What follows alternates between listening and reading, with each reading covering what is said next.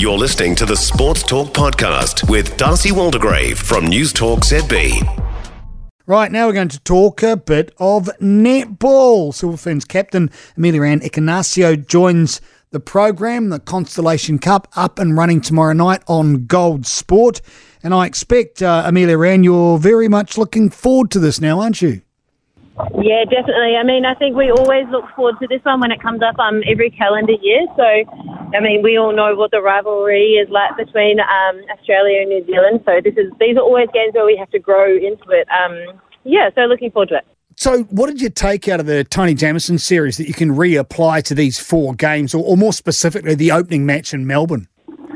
Yeah, I think what we're really looking forward to is we know we've got some young girls out there, but we know that they can go. They've got motors. They play with flair, which I think is really exciting. So for us, it's about making sure that they're prepared really well, which I think, we took some steps that way in Tiny Jamison series for us. But then it's about, giving them the confidence and ability to really unleash out there on court. That first up defeat, do you think that actually did you good in the long run, gave you a real shake? Yeah, I think it was actually made us not just reevaluate what we did, but made us have to step up in a couple key things out there on court, and gave us that bit of a shake-up that potentially we needed. As far as one of the linchpins who unfortunately wasn't around for the World Cup, Grace Wicker, where's she at the moment, Ameliaranne? Yeah, she's actually tracking really well. I think she's we won't see her in the first game, I don't think. She's obviously travelling with us. We're travelling with 14, so we've got the ability to name a 12 every single test, but I'd say no doubt we will see her out there on court, and absolutely just can't wait. She's looking really good. And what's changed since Tony Jamison as well as the athletes are concerned? Have there been many adjustments at all or not? No, there hasn't been heaps. We only had about 5 days off in between series, so for us it was just about, freshening up and then the new girls we have brought in, just about bringing them in well.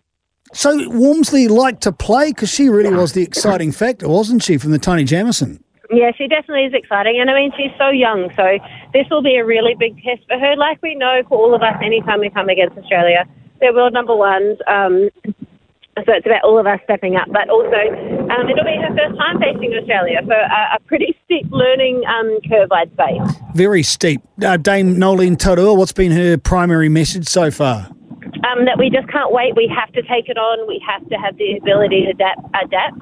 And that we have to be able to play with a really hard man on us. We don't play that in New Zealand, so it's not often where we come up against it, but it's about taking the game. She's re-signed onto the end of the season. Has that given you girls extra energy? Has it given Dame Nolene an extra hit, do you think? I think for us it's just created a bit of certainty, really, like knowing that she was only on till previously, I think it was December or November, but knowing, it kind of just really makes sense for us that having her on until January, and then hopefully just continuing to have her on now.